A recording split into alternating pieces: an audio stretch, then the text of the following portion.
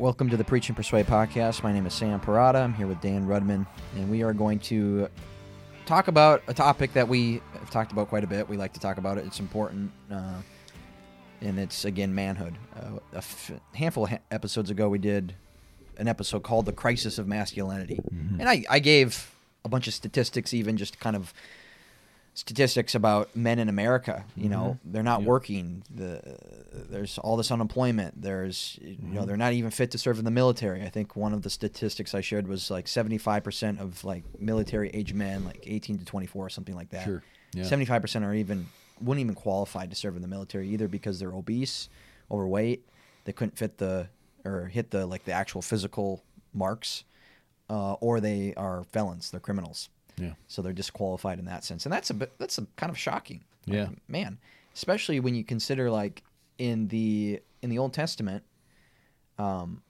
every man was considered a fighting man. Yeah. And, you know, now today we have this idea of a draft. We have this idea of just voluntary service. But back then, back in Israel, I mean, if you're a man and you're in the right age bracket and you're not newly married or whatever, no, you're going to war. Yeah.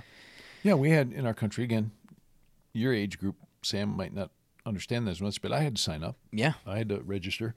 And it was called the draft. Yep. And all the young men needed to be available if there was a serious military risk. You know, we were going to be drafted, taken into the military. Yeah. And isn't that interesting? Today, 75% of our young men wouldn't even make it in. Wouldn't even make it in. So, you know, here's all this news going on, World War III, whatever. I don't know what all that's Yeah. going to be about. But literally, seriously, we're in a crisis because we don't even have, I hate to, what's the word? I don't mean army. Let's just say population of young men who could be drafted. Yeah. That's something. Who's going to go fight for us? Yeah. And I hope nobody has to, because it's about giving your life. I get it. But we live in a real world with real evil. This could actually happen. Yeah. And we're not even in a place to do it because our men are so soft and not being men. Yep. Exactly. Oh, it's crazy. Yeah. Yep. So there's a problem. That's why go ahead. We're continuing to talk about this. And then a couple episodes ago, we did a kind of a cool little podcast on what I called it like the sons of worthlessness versus true manhood. And you know, Dan, you were reading 1 Samuel and you came across this idea. This idea of a worthless man. I wonder what that is. And then I kind of uncovered this rock. I'm like, oh man, this is a Hebrew phrase. This sons of worthlessness that shows up all over the place. Yeah. And isn't that interesting? So, you know, part of defining or trying to paint a picture of what a biblical man is, you kind of have to also have an understanding of what he's not. Yeah. And so he's not a son of worthlessness. Yeah. He's not a worthless man. Yeah, worthless man. And so we unpack that. If you haven't listened to that, go back to that episode. That would be helpful. But now in this one, I think we're gonna transition into more again of a positive presentation. Yeah. Trying to paint again a positive picture, a positive ideal of what is a godly biblical man. Yeah. What's manhood another way look to like? think about it. Yeah, I think so. So I kind of want to like preface this a little bit because Dan and I, we've been having all these conversations, even just, you know, off the record, just us personally trying to wrestle through this stuff because it's kind of hard a little bit to wrestle through. What is the essence of a man? Now, I'll just cue you in. Maybe you've heard this before. There's two philosophical categories when we think about gender. And if you ever talk to feminists or gender theorists, or if you stutter gender theory in college, you're going to have these two camps. One's called gender essentialism, and one's called basically the constructivist position or the social constructivist position. Social constructive or essentialist position. And people may not even know those titles, but they're referring to them, and they may not even know they're referring to them. Yes, when they articulate. So maybe you've heard before Matt Walsh's famous documentary, What is a Woman? Right. And he goes around and he asks all these people, what is a woman? Yeah. And, you know, what an odd time we live in where that is kind of this perplexing question, like, what is a woman? Yeah. And so kind of if you pull back the curtain, however somebody answers that question, it's probably, I mean, almost 100% of the time going to either fall in the essentialist box or it's going to fall in the constructionist box. Yeah, construction. Say so. Social construction. That's the way. That's helpful to think about. And you'll describe it. So it's basically the social constructionist idea is that, well, it's a woman or a man is just whatever this is just in name only. Yep. So it's arbitrary. It's arbitrary, and it's And probably arbitrary according to a culture, or a and its movement in the language. time of a culture or something. Yeah, exactly. Just well, that's just what they thought men were in the 50s. Yeah, right. Maybe you've heard that. That's 1950s or whatever. Blah blah blah. Oh, that's ancient Rome. That's what they thought a man was, and it changes with the times. It changes with the language. It changes with the norms. It changes with the technology. Da da da da da da da. Right. So you've heard that before. You go on to WHO, World Health Organization, and they actually, their official definition of gender, of male and female, is exactly that, a social constructionist definition. So here you have some of the most powerful people talking about gender and sex and identity, and they're totally taking that philosophical position, and it's a presupposition. Yeah. Now they would probably couch it in the frame of it's very scientific or medical or something, right? Well, some of those people. The would. funny thing is not anymore. Okay. Yeah. But my point is it almost could look more authoritative. And what you're saying though is it really is just philosophical. It's just philosophical. Yeah. It really has. It's not about. Yeah. So it's just so you guys who has the best science. So That's just so you guys know, the whole LGBTQ gender identity discussion. Mm-hmm. That the LGBTQ movement is built off of the presupposition that gender is a social construct. You've probably heard that before. There you go. Yeah. So that's helpful to know. And what is the biblical view? Is what we're saying. The biblical view, philosophically speaking, is an essentialist position, meaning that there actually is a male essence and a female essence. Right. So there really is something that a man is that a woman is not. Yep. And there's really is something that a woman is that a man is not. Right. And the Bible informs us on this, educates us on this. But what's so beautiful about lots of things in the Scripture of life, God created a real world. Yeah. And so the biblical view literally fits reality. Exactly. So you could go to a natural, what we call natural or general revelation, which means you take your Bible off the table and just look at the world and look at, you could even say studies. Yes. You could say psychological studies, sociological studies. And the fact is, and there's lots of people doing it that would be more secular and not even Christian. They're not even going to the Bible. They're coming up with the same conclusions, right? Because God created a real world. A real world. And it actually fits with the Scriptures. Yes. Right? Exactly. So you have, as Dan said, you have natural revelation, you have special revelation. Yeah. Natural is, it's David in Psalm 19, the heavens declare the glory of God. Yeah. Even Romans 1, right? Romans 1. People can know. Yep. All sorts of things by looking at the real world. And even Paul appeals to natural, we would say a natural law argument at the end of Romans 1 with homosexuality. Yeah. People, this is not according to nature. Yeah. And you can see it with your eyes. eyes. He uses nature, natural. Yep. This is unnatural. It's unnatural. Yep. So all that's great. So when we start to talk about, okay, what is a man? Like, okay, we're trying to paint a picture of a manhood so that we can really call these young men that are floundering. They don't really know what it means to be a man. And we want to paint a picture of something that they can step into because we actually really believe it is something. Yeah. They actually do have an essence of a man. Yeah. That needs to be cultivated, that needs to be pursued, that needs to be honed. Yeah, and I would encourage people, you already mentioned it, Sam, but if you hadn't, go back to our crisis of masculinity 2 or 3 times ago. Yeah. Because, you and I talked about this earlier, and not every time, but often we talk about this, we're not trying to be faddish. Right. Oh, this is the latest fad. But it is interesting that, again, I've been trying to address this for 3 decades plus. Yeah. Seriously. Yeah. Anybody that's around me personally, I'm not a big shooter. I don't have a big presence out in the celebrity world, but I've talked at men's retreats and conferences and individual mentoring and discipleship and evangelism I've done for years. I've talked about this forever. And, I met you 6 or 7 years ago this week, actually. Yeah, literally. At a hunting retreat where that was the door of the discussion for the week was all manhood. about being men. Yep. So it's been something you and I have been thinking about, certainly for me for decades and you from the beginning of your Christian life. Yeah. And it has huge ramifications for leadership, for family, for the glory of God in the world, for evangelism. And so I won't redo all that, but go back to crisis of masculinity, and we touch on why this is such a big issue and how I entered into it years ago even, right? Mm-hmm. The discussion, because I saw this failure in evangelism, failure in leadership, and I realized this, at one sense, a huge part of this is a failure of being men. Yep. Of just mature manhood. Yep. So mature men are still acting like little boys, and in some cases even effeminate. Yep. Right. So. Yep. So we don't need to rehash that. That's a little side blurb, little advertisement, if you will. Yep. So another thing that I want to, we're getting really philosophical right now. I hope it helps. Think about this. So I just gave you the two categories of a social construct view and an essentialist view. Yep. Now we're gonna say, okay, yeah, we're essentialists. I actually believe that that a man is a man in essence and a woman is a woman in essence. God made it that way. Yep. It's innate. Yep. And the name isn't just a name only. It corresponds to actually something that's real. Yep.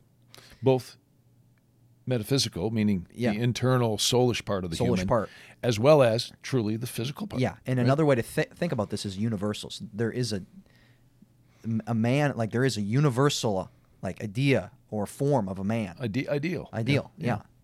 And so gender is a universal in a sense, if that makes sense. Yeah. Think of like roundness or redness or triangleness. Yeah. You know, and it could be applied or play itself out in different cultures, but if you got behind it and looked at it, in principle, it's the same thing. Yeah. Now, why I say that is because now we have to put in two more categories, philosophical categories, or what we could say metaphysical categories. And it's the categories of actuality and potentiality. Mm-hmm. So I don't want to get too philosophical, but let's just use inanimate matter as a to help you understand this. Let's think of carbon, the element carbon. Okay. Carbon is a really cool molecule or really cool element, and obviously it makes up most of organic matter. Now, the graphite in your pencil is just carbon. It's just carbon. Diamond. We spend so much money on diamonds, and they're so beautiful, and we mine them in the earth and spend all this money to get them out of the earth because they're so awesome. It's just carbon, and your body is made up of mostly carbon. It's the same thing. Mm-hmm. Isn't that interesting? Yeah. So what I'm trying to draw out here is the difference between actuality and potentiality. So carbon, you could say the essence of carbon can it has all these potentials that may or may not be actualized. May not be made into reality, right? Right. So, but it's a potential sitting there. a potential sitting there. Yep. So carbon has the potential to become diamond. Right. But what needs to take place in order for that to happen? Well, a high pressure, high heat situation, and it can now crystallize and form diamond. Yep. And take on that shape. Sure. You can think of water. H2O has a certain essence about it. Things that it can do, things that it can't do. Now, water, when it hits 32 degrees Fahrenheit or 0 degrees Celsius, now can again crystallize and become ice, a solid form, and which its property is that it's actually less dense than its liquid form. So it floats on top of the liquid form. And that's why when our lakes freeze over, all the fish don't die. Whereas basically every other element in the periodic table, its solid form is more dense than its liquid form. Isn't that bizarre? God designed it. Yeah. So all that to say that when we're talking about a man, he has an essence. He may or may not, depending on all sorts of situations, perfectly actualize all his potentiality. Mm-hmm. And that's important to realize. Because we're going to look at a passage in Scripture where we're going to try to paint the picture of an ideal man. That's a great And insight. we're going to use David as the ideal man. Yep. And I think the Scriptures, in a sense, in God's providence, he puts David up, kind of props him up there as an ideal.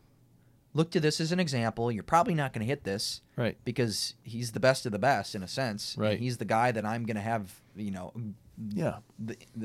incarnate God of the universe. I mean, God's going to say, I'm going to use his genetic line, and I'm going to bring the perfect man. I'm going to flesh myself from his genetic line. And probably why it's helpful is because when we think of Jesus as the perfect man, which he is, yes, he's also deity. Yeah. And so it's almost like, yes, we can aspire to that, but we know Jesus is God. Yeah.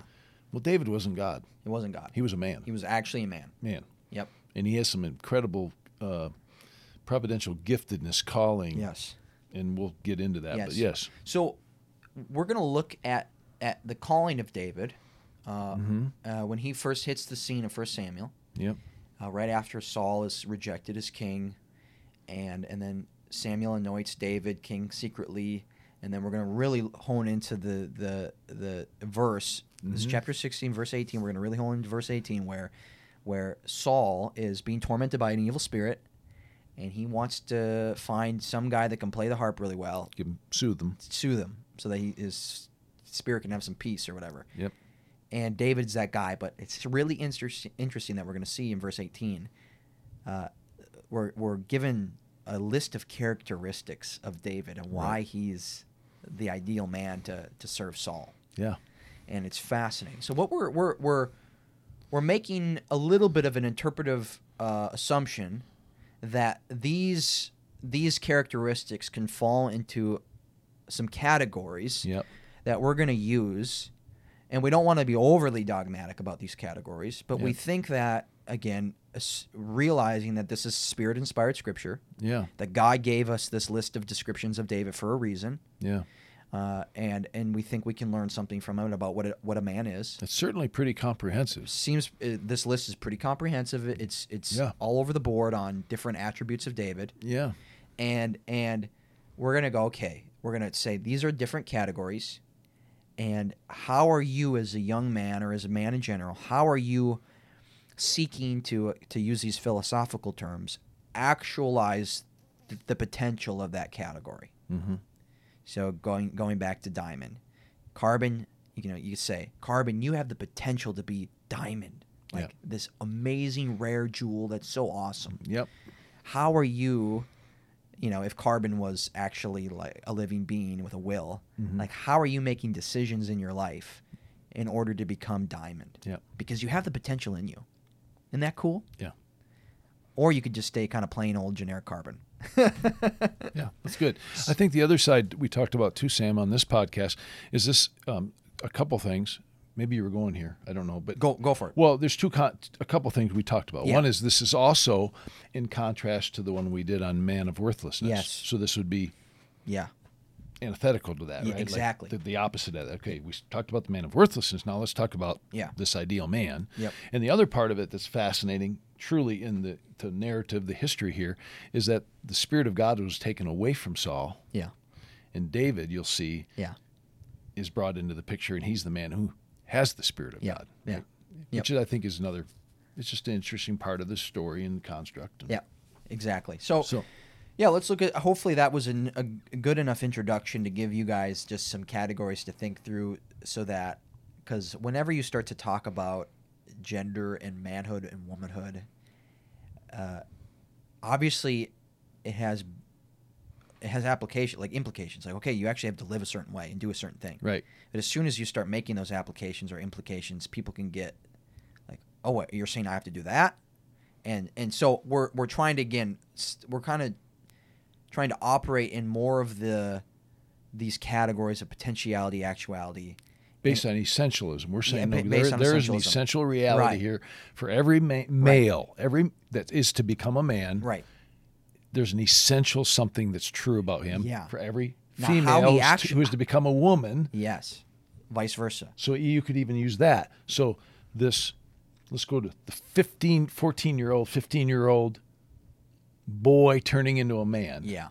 Has a potential of actually becoming a mature man. Yeah. And then a potential for these potential qualities as a mature man. So now, what does he have to do to get there? Yep. And some of it is just a gifting given to him. Yep. In some kind of raw sense, right? Diamond in the rough maybe someone might say. It's there. But what's it mean now to But you actually got to do something. actualize it? What do you and it's participating with the means of grace. Yeah. It's like, I contribute. Yep. Right? So I think that's a cool discussion. Yeah. So chapter 15, Saul's rejected as king. Obviously, you've probably familiar with the story. Agag, God commands him to defeat the Amalekites and don't take any of the plunder. He commands Saul to. And the king of the Amalekites. Kill everybody. Kill Agag. The king, Yep. And Saul decides not to, and he keeps Agag alive. Samuel shows up. Keeps a bunch of plunder too. Yep. Lets his men keep a bunch of stuff they're not supposed to. Yep, Samuel shows up. So verse 32, Samuel said, "Bring me Agag, the king of the Amalekites and Agag came to him cheerfully, thinking, "Oh, Saul the king spared my life. This priest Samuel, what is he going to do?" I can imagine. And Agag says, "Surely the bitterness of death is gone." It's like, "I've escaped it. I won't die." Ha ha ha. Ha ha, yeah, laughing. Ouch. But Samuel said, "As your sword has made women childless, so shall your mother be childless among women." And Samuel cut Agag to pieces before the Lord at Gilgal. Yeah. One of the translations say, I think it says hacks him, right? Yep. Hacks him. Hacks him to pieces. Like hack. Even that word, that'd be interesting and stuff. Like, Yeah. It's not pretty. Yeah, it's a strong connotations there. Yeah. So Saul is being disobedient. Yep. Samuel is, doing the righteous thing, kind of cleaning up the mess of Saul. Yep. But the whole point is, obviously, in this discussion, is Saul has rejected the Lord in a certain sense, and the Spirit of the Lord departs from him. Yeah. So Well, he's rejected the Lord because he was disobedient. He's to the disobedient. very thing that God told him to do. Yep. So if we run down to chapter 16 now, verse 1, "Now the Lord said to Samuel, how long are you going to mourn for Saul, since I have rejected him from being king over Israel? Fill your horn with oil and go, and I will send you to Jesse the Bethlehemite, because I have chosen a king for myself among his sons." But Samuel said, "How can I go? When Saul hears about it, he will kill me." But the Lord said, "Take a heifer with you and say, I have come to sacrifice to the Lord. And you shall invite Jesse to the sacrifice, and I will let you know what you shall do, and you shall anoint for me the one whom I designate to you." So Samuel did what the Lord told him, and he came to Bethlehem. Then the elders of the city came trembling to meet him and said, "Do you come in peace?" And he said, "In peace I have come to sacrifice to the Lord. Consecrate yourselves and come with me to the sacrifice." He also consecrated Jesse and his sons and invited them to the sacrifice. When they entered, he looked at Elib and thought, "Surely the Lord's anointed is standing before him." Now this is the oldest of Jesse's sons. But the Lord said to Samuel, "Do not look at his appearance or at the height of his stature, because I have rejected him. For God does not see as man sees, since man looks at the outward appearance, but the Lord looks at the heart." Then Jesse called Abinadab and had him pass before Samuel, but he said, "The Lord has not chosen this one either." Next, Jesse had Shammah pass by, and he said, "The Lord has not chosen this one either." So Jesse had 7 of his sons pass before Samuel, but Samuel said to Jesse, "The Lord has not chosen these." Then Samuel said to Jesse, "Are these all the boys?" And he said, "The youngest is still left, but behold, he is tending the sheep."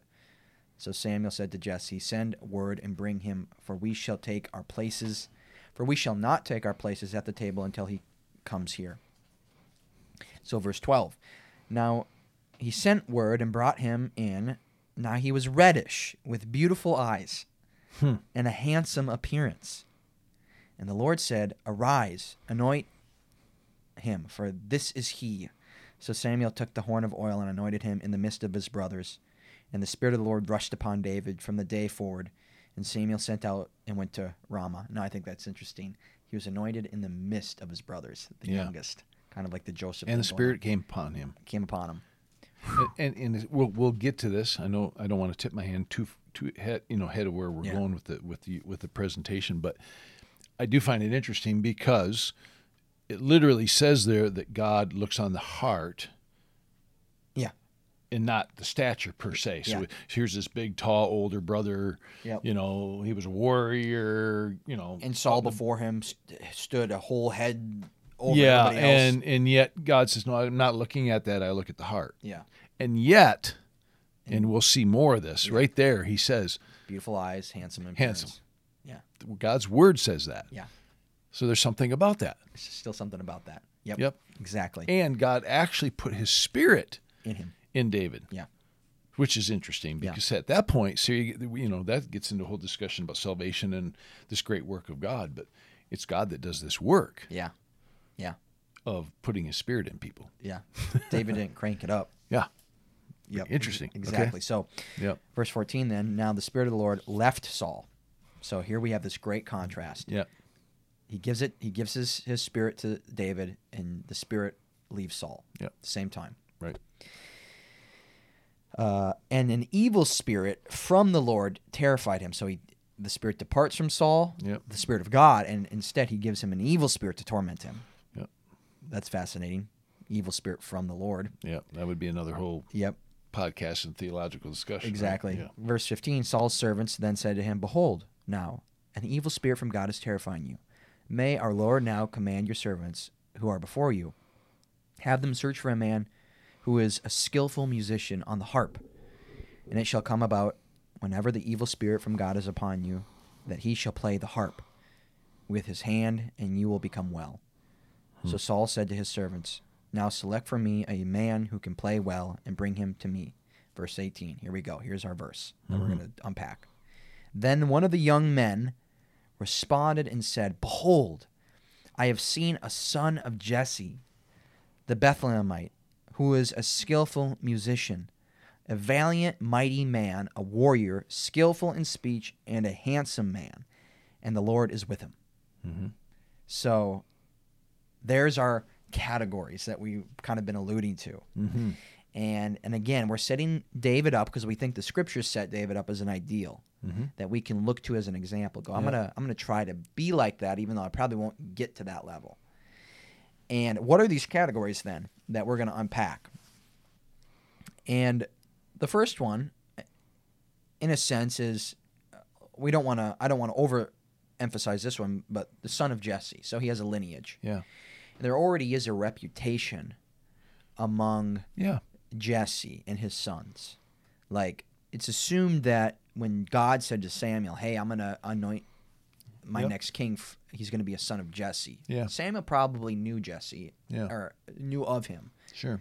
and knew of his sons, and it probably would have made sense to him. Yeah.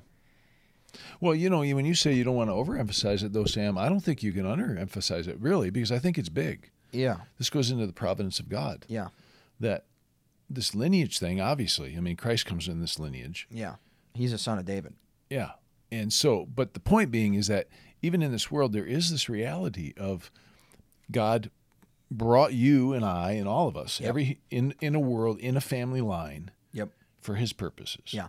And it really is real. It's not arbitrary. Not arbitrary at all. And, the best sense of that, you could go and say, you and I were talking before about this podcast, but, you think of certain popular people today. I was listening to Doug Wilson. It's fascinating because he has his son, N.D. Wilson, who seems to be a very serious man of God. Yeah. And he's following in his dad's footsteps, who was a serious man of God. And Doug Wilson carried his father's mantle. Yep. And so, in a sense, I'm not meaning this in a bad way, and we'll talk about it, but like even Doug, sort of woke up on third base and thought he hit a triple. You know what I mean? It's that joke. People use that term. But I think he does recognize. Yeah. But the fact is, it is true. Yeah. He started at this place in human history that was established for him. Yeah. That gave him this spot to start from. Exactly. You know what I'm saying? He didn't start from a hole. Right. And that is God's work. Yeah. I think of Jonathan Edwards. I don't have it in front of me, but they talk about Jonathan Edwards and all of this lineage that he left behind, senators and congressmen and pastors and missionaries, all from this one family line. Yeah.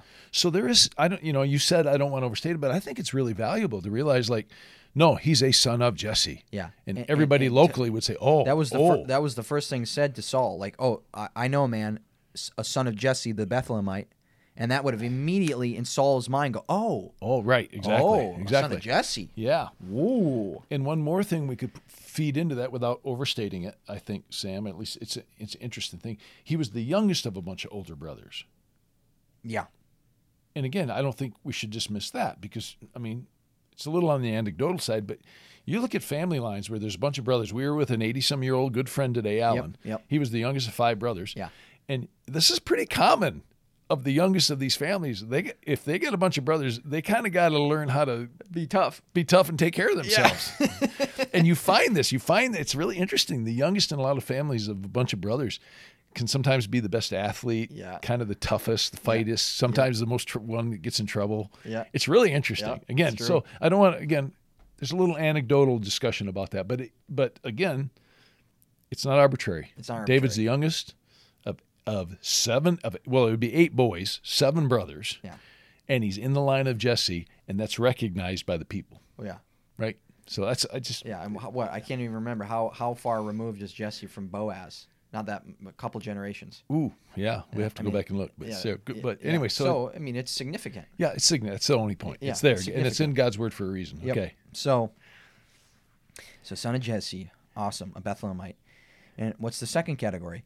Who is a skillful musician? Yeah. So obviously they're looking for a harpist, a guy that is really good at it, To be with the king, to play for the king. Yeah. somebody they can trust, Yep.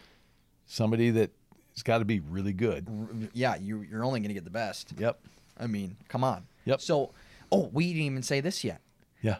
David, his age. Yeah, we looked it up and did a little bit of background. Okay, we can say pretty definitively that there is no possible way that at this point he's older than 20 years old. Right. No possible way.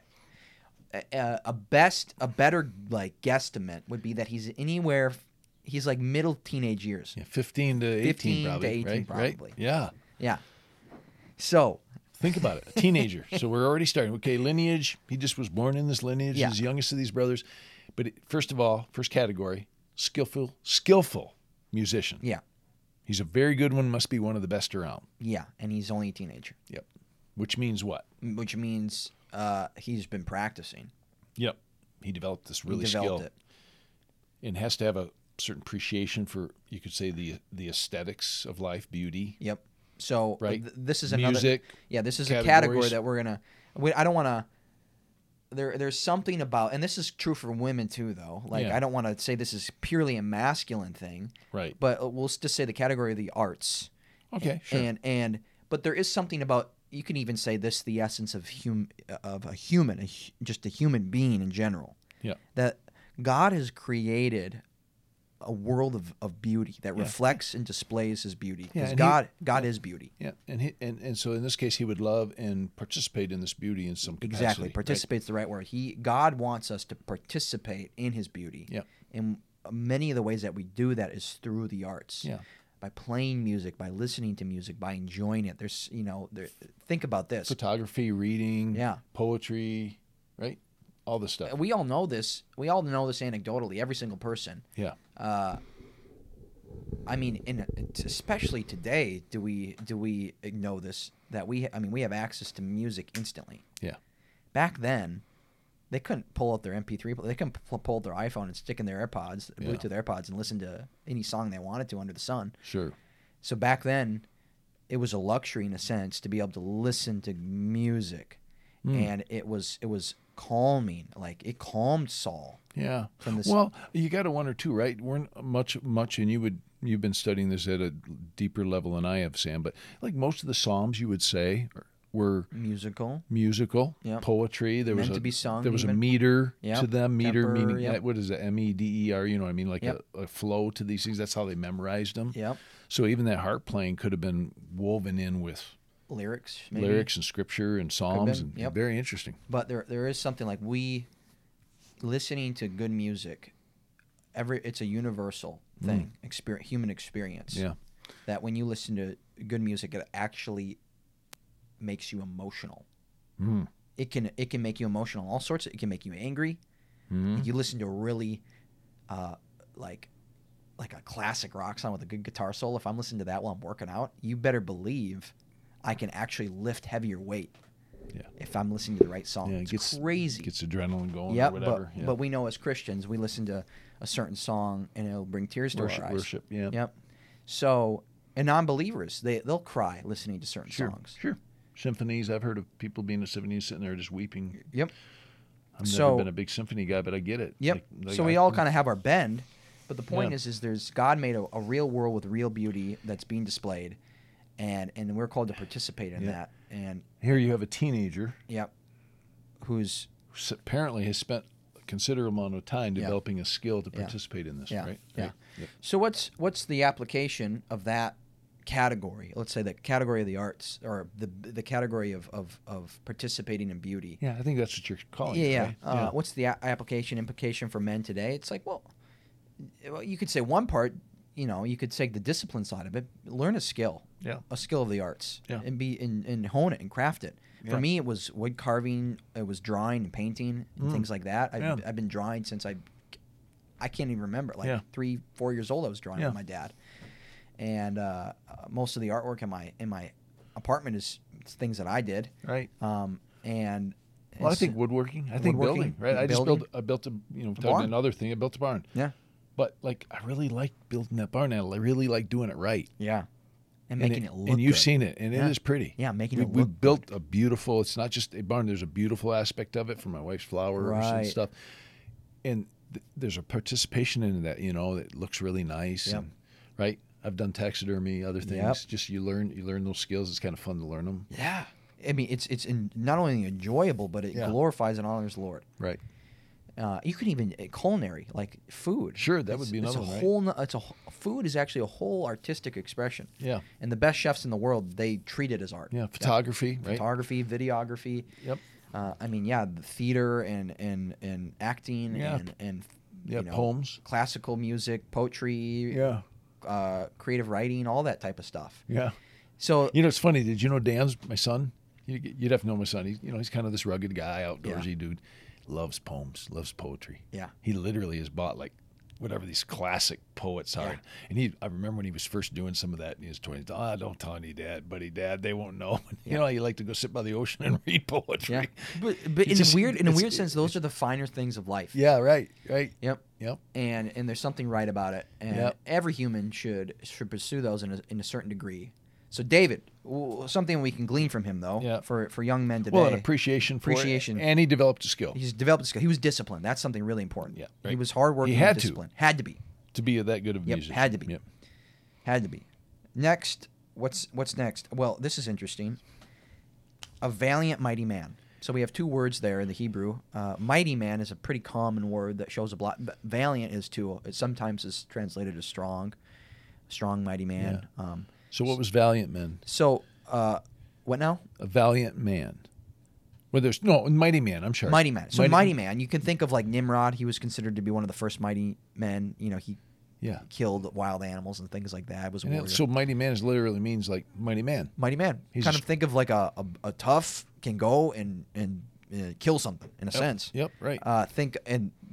We have lists in the end of Second Samuel, or where was it? Second Samuel. We looked it up earlier. Well, there's a list in First Chronicles 11, right? But these are complementary lists, and they're called the mighty men of David, and these are men that have really just have amazing military exploits. Where one of them is said to have killed 800 men at one time. Another is said to have taken the spear from a Egyptian giant and killed him with his own spear. And so mighty men really has this connotation of a guy that does really well in hand-to-hand combat. Okay. The other one you're thinking of, by the way, is 2 Samuel 23. Yeah, 2 Samuel 23. So those are parallel passages. So it tends to look, at least in this case of Scripture, the application is men who basically could fight, right? Could fight. Yep. And then we. But in this case, you're saying it's not just a mighty man; it's a valiant or strong mighty man. So almost if you had mighty man, he's the top of tier. Of the putting an emphasis on it. Yeah, got it. Yeah. And this is fascinating. And we're saying this is being described of David in his teenage years. Yeah. And he actually wasn't. We know just in the way the military, the army worked at that time. Like men they weren't really a fighting age until they were about 20. Sure. And the narrative seems to unfold that way, right? Yeah. As we read the life of David, you don't see him in battle prior to this. Right, exactly. So what this is implying, though, is that he already had a reputation of this. Yeah. One, probably because of his family. Sure. And his brothers. Right. But probably because he was training. Yep. Yeah, he was probably participating with young guys learning to fight. Yep. Just like, you could say of a young guy that hasn't really been in the field yet, or been deployed, but in boot camp or whatever, it's like, okay, that guy's a strong, mighty man. Yeah. That guy has everything that we training him to wrestle, and he sort of wins everything. Yep. So it's kind of where David's at. Sure. Could we also add to that, though, Sam, too, that I think chronologically, I think we could put in here, of course, he's either chased off or killed lions and bears. Yeah, we know that. I mean, yeah, he said that. And, it's easy to say that, but like, I have bear hunted. You've bear hunted. Yeah. I mean, to go sort of pretty much hand to hand with a bear. Yeah. I mean, we're kind of removed. Yeah. A little bit. Not that we're pretty stinking close, but we have a bow and arrow. And we're going after a bear. But like, I mean, hand to hand, you're a young guy, teenage guy, and you got a bear coming after your like sheep, maybe a or hatchet or a grabbed one of sword your or whatever. lambs, and you got to go with a sword and your sling or a club and beat him over the head. Whew. You got to have some As guts. a teenage boy. You'd have to have some guts and be pretty strong. Yeah, and, you have to be valiant. yeah, Courageous. Right. Those stories probably spread not as like fable stories, but like real stories. Real like, stories. No, yeah. this guy has a Hey, reputation. reports. Hey, Yep. did you hear what David did today? Yep. Okay, yeah. So he's that. He's also called a man of war. Isn't Yeah. that fascinating? So it's a separate thing. So these kind of have similar connotations. Right. And there's a lot of overlap there, but in our Hebrew, for some reason, this is separate. they separate. They add the other characteristic. Strong, mighty man A strong, mighty man and a warrior. and a man of war. Yep. Yep. And in the Hebrew, it's literally they have the word man Of war. of war. Yeah, Yep. man in the construct with Yep. that. So he must have been training. Yep. They must have seen him Yep. fighting with the neighbor boys, whatever he was Yep. doing. with his brothers too. Whatever they did, yeah. Yep. So there's this whole reputation, and then we have this is fascinating, skillful in speech. Yeah. So in the Hebrew we have two Hebrew words here. We have the verb to speak, but then we have this other verb though. It's this participle. It's called a nifal, but it has this kind of connotation or meaning of discernment or understanding, or sometimes He spoke good things. yeah, or sometimes our English translations say prudent Yeah. or skillful. But there's this level of when he speaks as somebody who knows what he's talking about. Yeah. It He's- wasn't just that he was a smooth talker. He He had understanding. Yeah. He had discernment. He had knowledge. Yeah. He was competent in certain things. Right. And when he opened his mouth, like that was Yeah. obvious. knew what he was talking about. Yep. And obviously that makes sense that you would want a guy like that in the presence of the king. Yeah, that's it. That's true. Yep. So, and that's just fascinating. Like, I just keep going back to this guy's a teenager. Yeah. He's already considered a mighty man, a man of war. He's already considered to be an expert player of the harp or the lyre. He's also a man who is skillful in speaking. He's discerning. He's intelligent in that matter. Like, that's just fascinating. And then what else?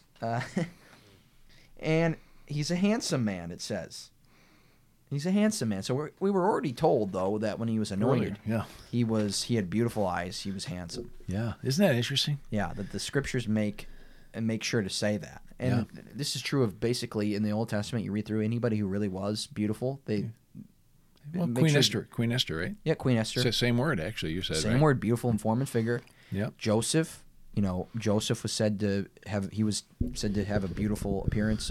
He was handsome, and that's why Potiphar's wife went after him. Yep. Tried to seduce him.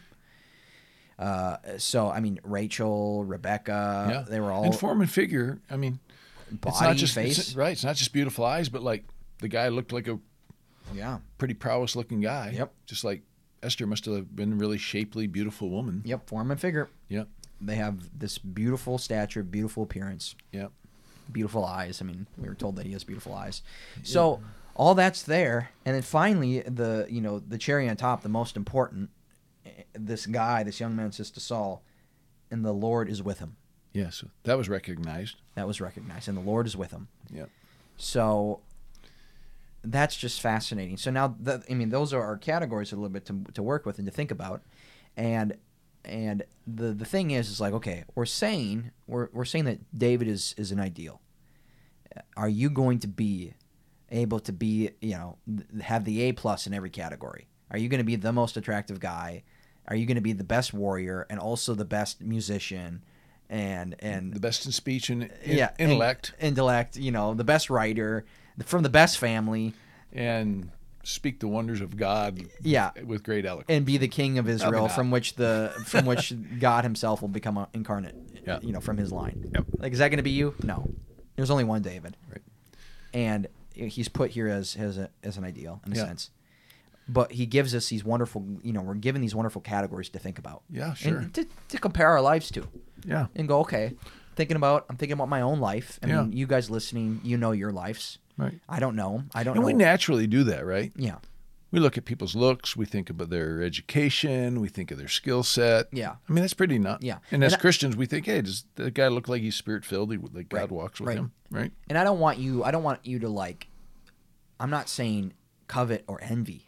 Mm-hmm. I'm saying, okay, what we think we're getting from this text Mm-hmm. is that a man, a mature man, Mm-hmm. he should have he should be disciplined enough to develop some type of skill set or competence in something, like whether it's playing an instrument, whatever it might be. It might be building things, it might be construction, it might be concrete, Yeah. it might be all sorts of different things. It might be computer coding, it might be that. Yeah, sure. There's some type of skill or competence that he has that required a lot of time and effort to get. Yeah. And think about your life, you listening, think about your life. Okay, where in my life am I developing a type of expertise? What is that for me? Mm-hmm. Where am I becoming an expert in? And Sure. And it could be all sorts of things. Yeah. But where is that at? And a mature man should have some type of expertise in something. Yep. And whether it's electric, wiring a house, whether it's plumbing, whether it's who knows what it is. Yep. Could be all sorts of things. So ask yourself that question. What am I trying to develop? I might not be the best in the world at it, but I'm trying to become as competent as I can at it. Yeah. Another word we used over the years, Sam, again, people will know from podcasts, I'm quite a bit older than Sam, so there's different generations maybe use different words, I don't know. Yeah. But we talked a lot about the word excellence. Yeah. So it didn't mean perfect. Right. But you were pursuing, Yeah. going back to your earlier categories, the development, Yeah. the potential. The actualization of the potential. Of the potential. Yep. And for you, Yep. you may be able to only take that actualization so far. So far. Yep. So if I use the athletic thing, like, I was a pretty good high school athlete. Yeah. Maybe small college, which I played a little bit. Could I have taken it further? Yeah, maybe in some areas of my life. I kind of wish I had some different, as I look back, I think, if I had this kind of mentor or this thing, maybe. Yeah, yeah. But neither here nor there. The point is not like I might have literally taken it as far as I could take it. Yep. And that would have been excellent. Yep. Right? Yep. I've done Excellent everything for how I could God to made take you. this skill set, whatever it is. So in that category, call it a, whatever, a percentage or a grade. Yeah. Okay, I was never going to be an A+.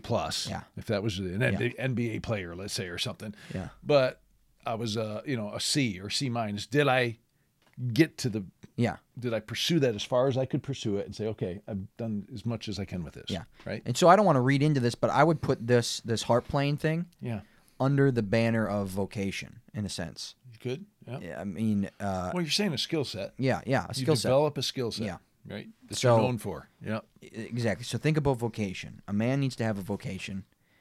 Sure. And in many ways, this is going to be how he earns an income. This is how he's going to provide for his family. Yeah, and he's known for that. He's known for that. We don't need. I mean, think about it. When people meet. What do you do? I'm kinda says an something about engineer. you.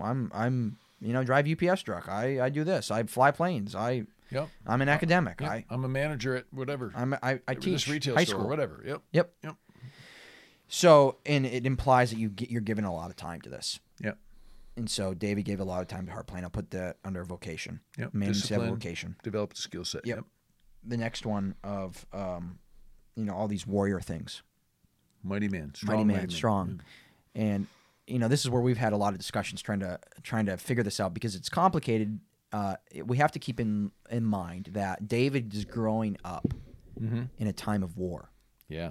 The Israel, the Hebrews are in a perpetual war with the Philistines. Oh yeah. And so there is this sense that David is raised in the milieu of battle and war. Yeah.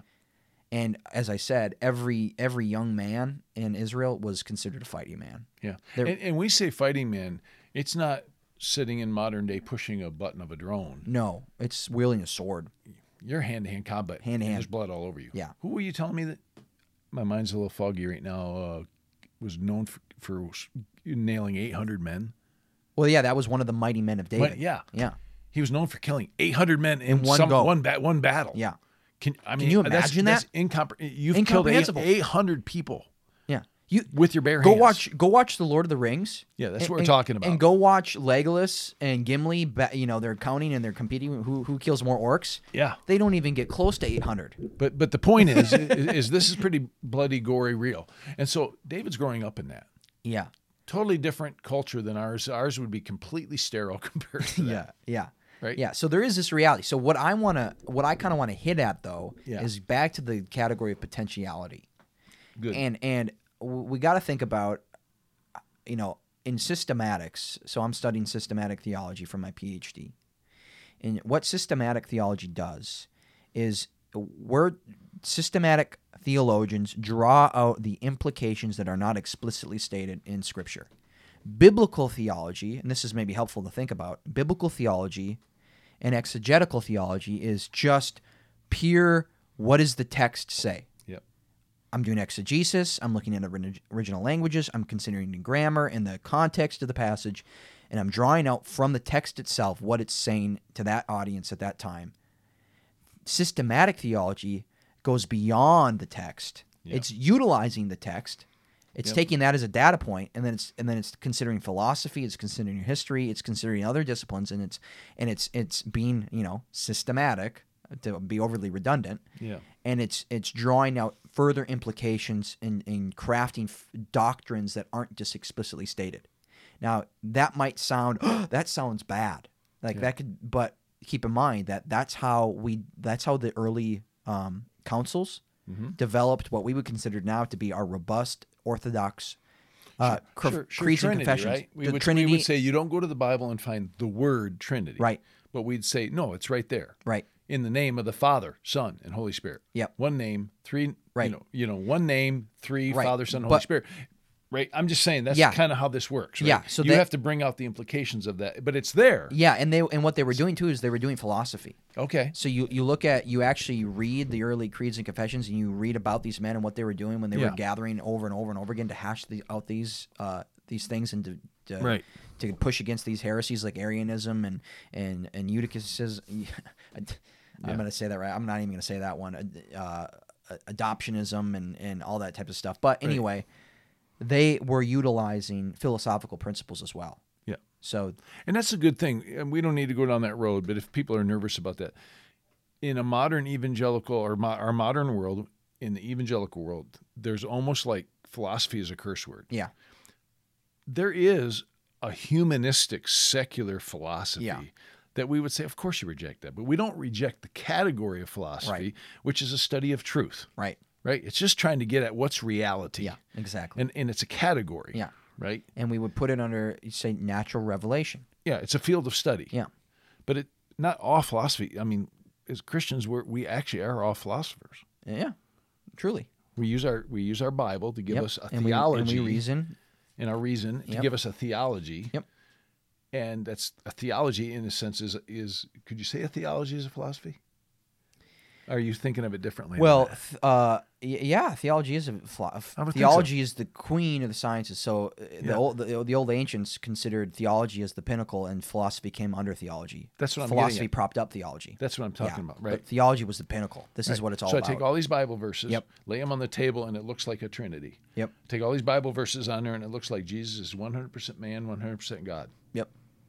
Right. Yep. That's the implication of the text. Right. And think about think about how we started this, where I talked about essentialism and social constructionism and stuff like that. Right. Like that's philosophy. Right. But it's totally compatible and complements what the Bible says. Yeah. So let's move back to what we're trying to get at. Okay. So potentiality. So we're saying for strong mighty men. We're saying praise God when we're in a time of peace and safety, if that makes sense. Sure. One day, there's this prophecy in Isaiah 2, I think it's Isaiah 2, where the swords and the shields are going to be beaten into plowshares, and there's this reality that one day there's going to be peace. The reign of Solomon was a time of peace. Okay. And you didn't have to be a warrior at that time. The nations got along, and the rulers of the nations would come to King Solomon, and he would teach them wisdom and things like that. Mm-hmm. So, but the point is we have to speak about potential. A man, what it means to be a man, there is an aspect of what it means to be man is you have the potential to be a warrior. And when push comes to shove, when you're in a time that requires you to go defend someone or something, to defend your nation, defend your family, defend whatever, you need to actualize that potential.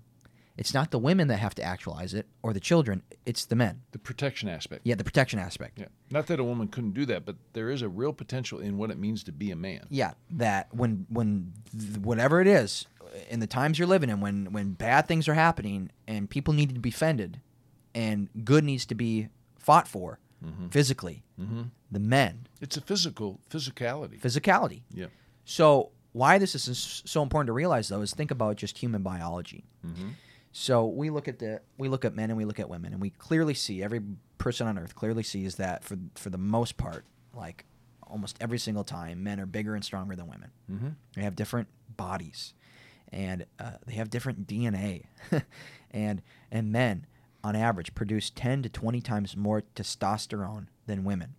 And testosterone is this hormone, this molecule that 10 to 20 times more. Yeah. Yeah. That's a lot.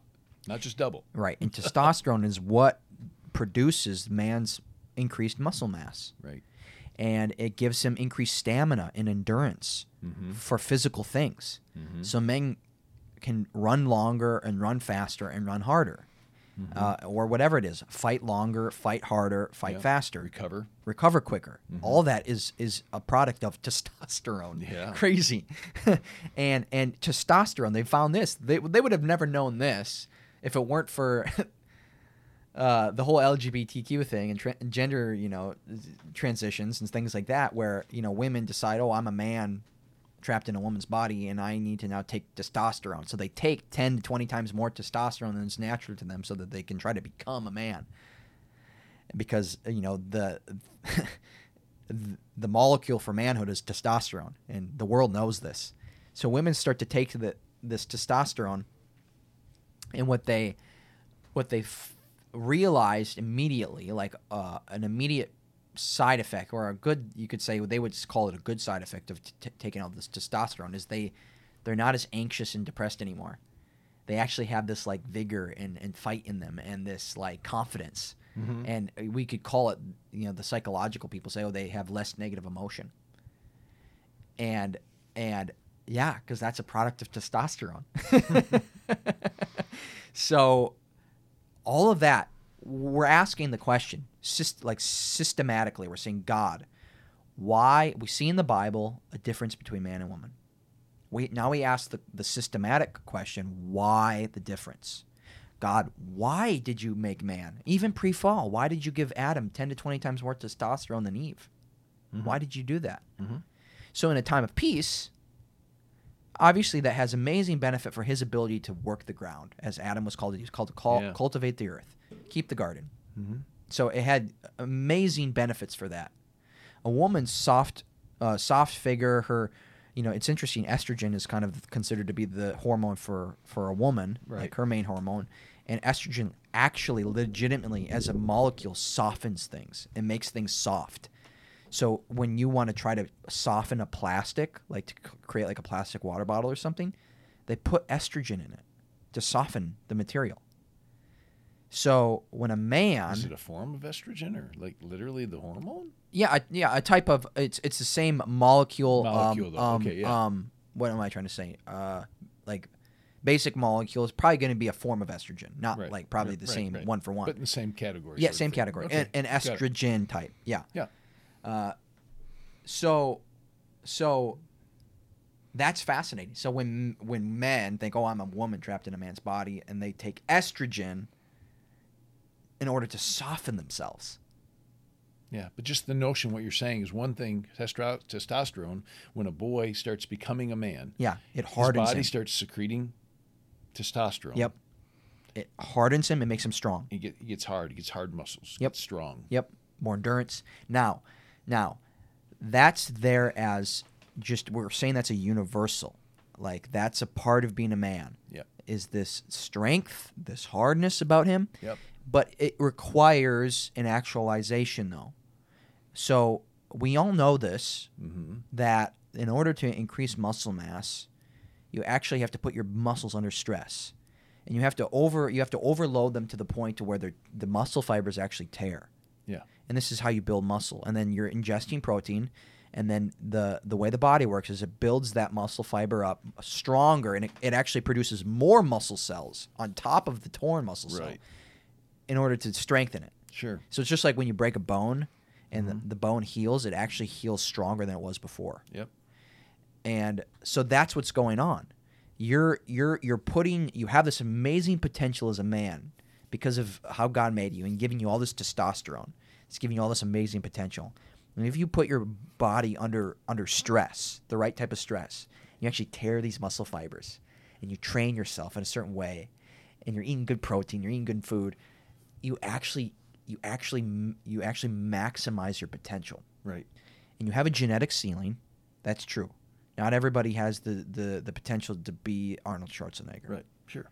So you have a genetic ceiling, but the way in which you hit that ceiling is by putting your body under stress, putting your body under load, and eating good food, and you're going to become strong and hard and fit. Right. And that, in God's genius, allows a man to fulfill his calling as a man. So what's the function now? Yeah. The function both is working for most of human history. We live in an interesting time now.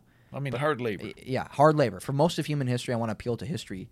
You were farming. You were plowing hard dirt. You were building things. You were carrying things. Digging with a shovel. You're digging with a shovel. Not a backhoe. You were hiking hundreds of miles to go to battle or whatever. Yeah. And so you needed that male physique to do that work. Yep.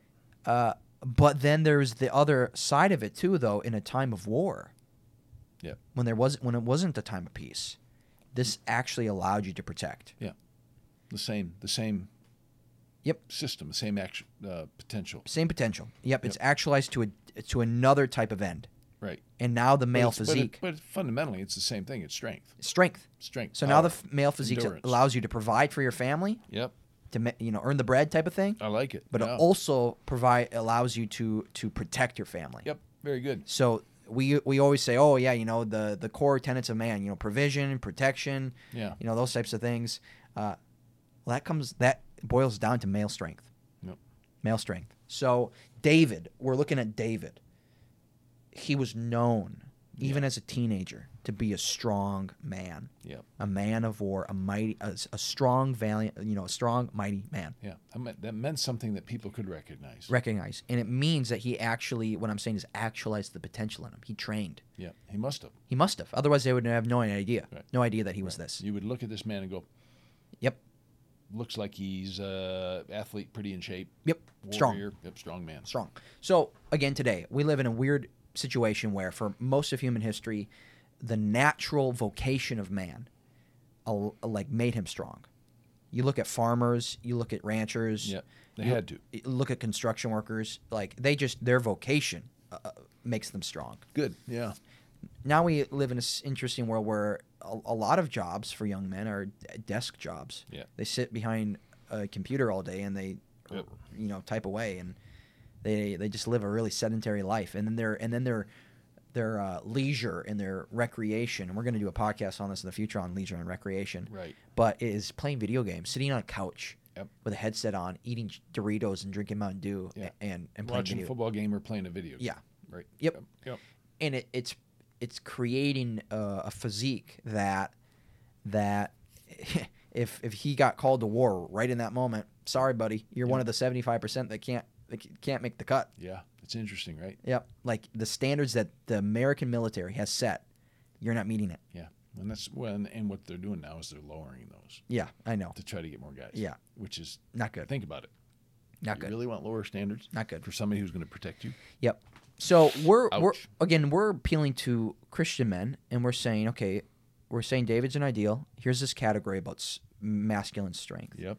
And you're called to actualize the potential that you have. Yeah.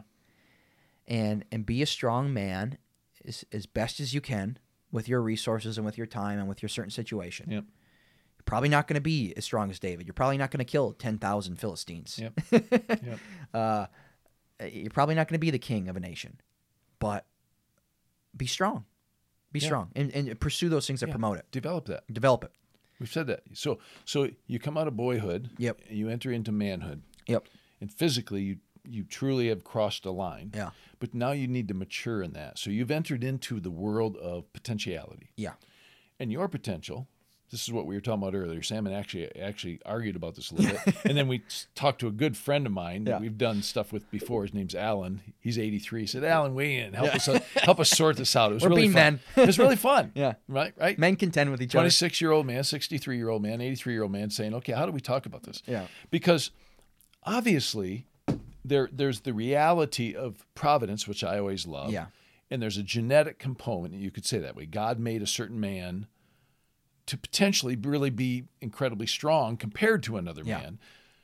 But both men are supposed to actualize with a certain sense of excellence their potential. Yes. And one man's potential may look different than another guy. Right. Right? Is that how I want to say it? Yeah. Yeah. Well, yeah. Or his potential may The look different. ceiling's going to be a different place. Different ceiling. Yeah. But all men are supposed to pursue this excellence. Exactly. And so this is where we were talking about it earlier. So we're not trying to tip in and say everybody needs to go be a bodybuilder. Right. But a man should take care of his body in such a way that he does look like a man that's taking care of himself. That's strong. That's strong. And again, without going too far in a weird world, Right. let's just be honest. It's attractive. It's attractive. Attractive to men and especially attractive to women. Women are going to see a man walk in a room and the way he walks and the way he carries himself and the way he looks, even if she doesn't fully understand it. And again, it could get wonky in a weird way. Yep. But God made it that way. Yeah. And, we don't need to go down the other side of it, but it's true for men and women. I mean, a woman has shape. Yeah. Hips, breasts. Yep. There's something right about that that a man's attracted to. And it has to do with femininity. It has to be with fertility. Yep. It totally does. And again, people are afraid to talk about this, but it's real. Yeah. Because God created a real world. Yeah. And the scriptures affirm this real world. Right. And so and again, that's why we wanted to talk about it earlier because, Exactly. And so let's keep going down that road though a little bit, Sam, because you and I were talking about this. Like you as a young man would want to tell young men of your generation a certain thing. So what are the young men in my generation? What's the Again, I grew up. What did I grow up in? I grew up in the world of iPhones. Yeah. And I grew up in the world of video games. And I grew up in the world of virtual reality and social media. Yep. And just the whole kind of passive virtual world. And the statistics out right now about like male strength, legitimately, like grip strength, all that stuff. They actually have metrics on this, and it's bad. It's really bad. It's bad. It's just bad. And it's tied to testosterone. You're seeing testosterone go down, right? levels are plummeting. Right. And testosterone is sort of tied to your muscle mass a lot. Well, right? get this. It's all tied together. It's all tied together. Right. Like you're not just we say 10 to 20 times, but what's the difference? What's the difference between a guy that has 10 times more than a woman and 20 times more than a woman? Like that fluctuates. What does it depend on? It's fascinating. Guess what? Secular researchers have figured out. Yeah, right. That a man's testosterone level actually spikes when he's in the vicinity of a weapon. Do you know that? It's interesting. I've heard about this. Yeah, it actually it starts to go up when he's in the vicinity of a weapon. Think about it. And they could actually really do an easy study of that, right? Yep. Hook him up to some monitors. Oh, they know this. Bring a weapon in the room and watch what happens to his testosterone. Yeah, no, they know this. This isn't even just interesting, right? Yeah, this isn't even just speculation anymore. Right. They've measured all this stuff. So think of this another thing. Right.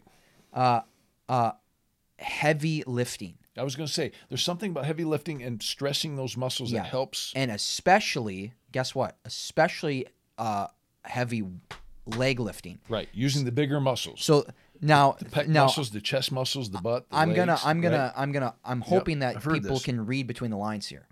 Yep. But the pelvic area. Yep. That area, think about, Yep. what that can be used for. Like when you heavily load that up, and you do that by like squats, actually like barbell squats. Right. That is actually what promotes the most testosterone production. Right. Well, see, and I know it as a 60-year-old guy, as I've listened to some of these studies, about as an older man, I'm losing testosterone. Right. And I'm losing some muscle mass, and I was always trying to stay in shape. Right. But I can actually slow that down at least to some degree by working these larger muscles. Exactly. Because if just working these larger muscles helps me Yeah. keep And it's a feedback loop. Yes. So it's what's interesting, if I could tell you this, Sam, is that we've talked about this in our Crisis Masculinity, that your generation, young generation, is even losing testosterone and even having problems with erectile dysfunction. Yeah. I mean, it's real, which, again, I've said it in the other podcast. I'll say it again. Like when you guys told me this, you and others have been telling me, I'm like, what? What? Yeah. So I talk to guys my age, Yeah. and they're like, what? They're like amazed because even most of us in the 60s, it's not really an issue. Right. Right. Well, then you look at guys that I know go, are you kidding me? Not an issue. And they're 70 and they're still working hard. Yeah. They're still robust guys, even though their bodies are starting to break down. They're not sitting around. Right. They're still, and I'm serious. Working in their and yards. they would say, I've never even thought of that being a problem. Right. Yeah. Because you work. You work. Physically. We were with Alan today, 83. The guy's had 32 surgeries. Yeah. He has to go to massage therapy every week. Last week he had back surgery again to put this thing in his back that gives him a stimulation to keep pain down. Yeah. And you ought to see that guy work around his yard. Still. Constant. Yep. Constant sweat, putting in bricks, hauling wheelbarrows full of mulch. I took a little tractor over there the other day because he wanted to do all this mulch stuff. And I'm going, Alan, I got to help you out. But all of that stuff keeps this 83-year-old pretty stinking robust. Yeah, because even though his body is breaking down. Because if he didn't do that stuff, he'd be way worse. He'd be down quick. Yep. So there's something about and his brain. Yeah, actualizing the potential of being strong helps you in so many other ways of life. Right. That's all we're saying. Yeah. Right? So and by the way, our argument earlier was just trying to figure out, like, we're not trying to say here's the perfect standard that all of you are supposed to be. You're all supposed to look like XYZ. Yeah. But every guy should look at himself and go, I have a body given to me by God. I need to steward it. And I should steward this, and I should pursue strength. Yep. At some level, whatever that is. And it's not just doing these little finger games. It's like, no, and what push-ups and bench press and sit-ups and going for a long walk up a hill once, 3 or 4 times a week or whatever that is. Yeah. Especially in a world where we don't necessarily work hard in labor. Yeah. But if you were out doing construction every day, that would probably be your labor. You wouldn't need to do it. You wouldn't need to go to the gym. Right. You said that summer, how in shape you got in when you were doing construction. Everybody knows of the freshman 15. Like I was a wrestler in high school, so for a good season of every year, I was in crazy good shape. Right. So I knew what it looked like to be in good shape. I knew how to get in good shape. I've been weightlifting since I was in middle school. Sure. I've never stopped in my life. Right. But the freshman year, you're done with sports. I wasn't a college athlete. I'm just eating dining center buffet 3 times a day. Yeah. And oh man, that was the heaviest I got, or the most overweight I got, where I was actually pudgy. Truly out of shape. Yeah, truly out of shape, pudgy. Yeah. And I was, I'm like, I'm used to myself not being like this. I'm like, oh, this is gross. And I'm like, okay, I got this construction job this summer, in between my freshman and sophomore year, and it was 12-hour days, 7 days a week. Yep. I worked 84 hours a week of hard construction work, like hard. And I'm like, oh, yes. And I already knew. I'm like, oh, I don't need to work out or anything. This is going to be a 12-hour workout. Yeah, and it made you rip. Oh, I shed all that weight and got jacked just in a couple months of construction work. Yeah. So if a man really, truly did that for 20, 30, 40 years. Yeah, he wouldn't need to work. He wouldn't need to have a gym membership. Give me a break. And generally, he's not going to have ED problems. No. I can tell you. No, unless he's addicted to porn. That's another that's thing. a different discussion. Yeah, different discussion. Yeah. He's not going to have testosterone problems. I mean, unless the other things are like getting good rest, getting good sleep. There could be some other issue, but generally, we're making a general statement. And a good diet. So, again, we're going back to this reality. You got this guy. He's 18, 19, 20. Let's just hypothetically say. And you are a male. You are meant to be a man. Yeah. And there's a potentiality for you to the degree you can become as strong as you can possibly be. And it's not wrong to pursue that. You actually should. Yeah. Because for the ends of as we're talking about in a sinful world, because there's a possibility that you would have to go fight. Sure. There is a possibility that you would have to, well, 1, defend your family, your wife and kids, or 2, defend your country. Sure. And you want to be able to do that and give yourself the best chances of surviving that. Yeah. So it's not just a vain. No, it's not vain. Right? It actually has good ends in mind. Yep. But it does have a sense when people see that, right? You're carrying yourself a certain way. Yeah, Again, that's the thing. It's super You've talked to attractive. some of these older guys, even Alan and others, and they notice that. Alan would tell you. He and I've hires had guys other off men tell of the me, way they walk. He would tell me, I know a good supervisor on a project if that guy's going to work out Yeah. by the way he walks. Yeah. I've heard that from so many of these guys. It's the way they carry themselves. Yeah. And I've heard that there's studies done of women watching a guy walk out of a car into a grocery store. Just the way he walks and he carries himself through the door, they kind of know if he's got some gravitas. Yeah. And it's not being vain and macho. It's like, no, he's got good structure. There's a reason why he's walking like that. Yes. That's what I'm getting Yep. at. So again, we're not trying to, please don't go And- down and, some you know, weird road of vainglory. That's not what we're talking about. It's funny, you know, people talk about, oh, well, we'll stand and sit and walk with your shoulders back. Yeah. And that's one of those universal things that people point to, and like, oh, if you have your shoulders kind of rolled in, and you're kind of hunched over, Yeah. But guess what? Like, guys that walk with their shoulders back aren't actually usually thinking about, I need to walk with my shoulders No, back. it's because they got strength. They got they've been doing enough pull-ups where the muscles are actually formed, There's a structured where structure it pulls there. your shoulders back. Yeah. And they've been doing bench press so that it widens the chest. Yeah. And they've been doing military press so that the shoulders are broader. Yeah.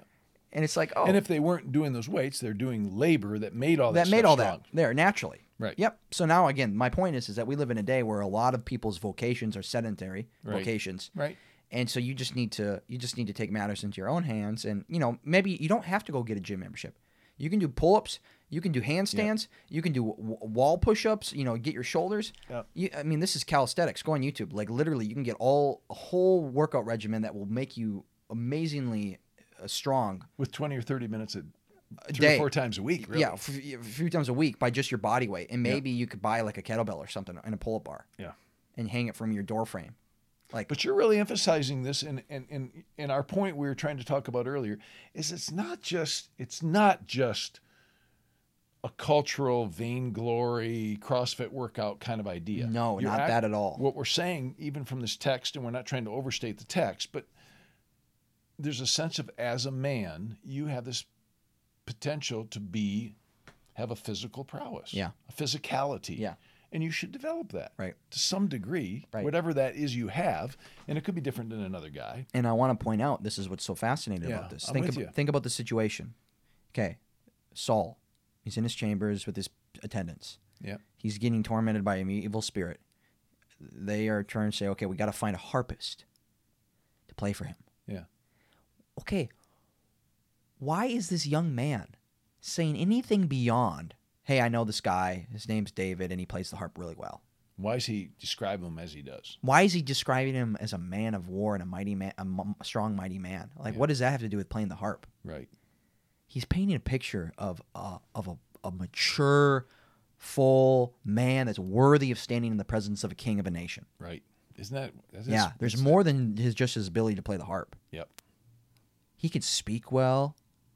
He looks good. Yep. So, okay, we'll move to that. So he's attractive. Yeah. Now, this, again, is one of those contentious topics where people they can get really heated about. I mean, culturally right now, we have a culture that's saying, well, fats, obese people are really attractive. Everybody's really attractive. Yeah, it's just relative. Beauty's in the eye of the beholder. Well, biblically speaking, no, because the Bible did not call every single person beautiful. It is very selected on who it calls beautiful. It calls beautiful the beautiful people. That's, obviously. Yeah. But when they are, it points it out. Yep. Joseph, Rachel, Rebecca, Sarah was so beautiful that Abraham had to lie that she was his sister because he knew that the Egyptian king was going to take her to be his wife, blah, blah, blah, blah, blah. Yep. Like, we know all this stuff. And Absalom, Saul had quite the stature. I actually said he was tall. There's something about that, right? David, no. He has beautiful eyes. He's handsome. Yep. He's a beautiful person. He's good looking. And, okay, what do we do with that? Now, as I think about speaking to young men who are, trying to develop a career, trying to find a wife, pursue a woman, all these types of things. Again, you have a genetic potential of, like, okay, yes, we know some faces are more attractive than other faces. Got it. Yep. But I mean, we need to realize that carrying extra weight, being overweight, is, for the most part, universally unattractive. There, again, we could go to the exceptions, but I'm not talking about the exceptions. Yeah, let's not go there, right? We're not going there. For the most part, and we're not going into a world of just saying it's all about vainglory and you use a bunch of plastic to make yourself have this not that either. Customized Photoshop face. That's not it. That's not it either. Please don't go there. We're not even talking about that. Right. We understand all that baloney. All this is, we're almost like going into, okay, we're getting to the point to where we're talking about David being handsome. Now, we know that he has beautiful eyes, so he probably, we can say, he is one of those guys that just genetically is just really attractive. Good-looking guy. God made him that way. Yeah, his face is. He's like a model type. Okay. Okay. Got it. Fair. But we know that beauty and what we would call like a beautiful person, it's not usually just their face we're talking about. Mm-hmm. In fact, you know the word I would use, Sam? Attractive. Yeah, attractive. And it's attractive a holistic doesn't mean term. every feature you have, but you're an attractive person. Holistically speaking. Somebody would walk in and go, I'm attracted to that person. Yeah. And you would say, what is it about them? You know? Yeah, and you could list a whole bunch of things. Right. It's their stature. It's the way they talk, the way they speak, the way they hold themselves. Well, and again, I've seen these studies where women watch a man respond to their kids. Yeah.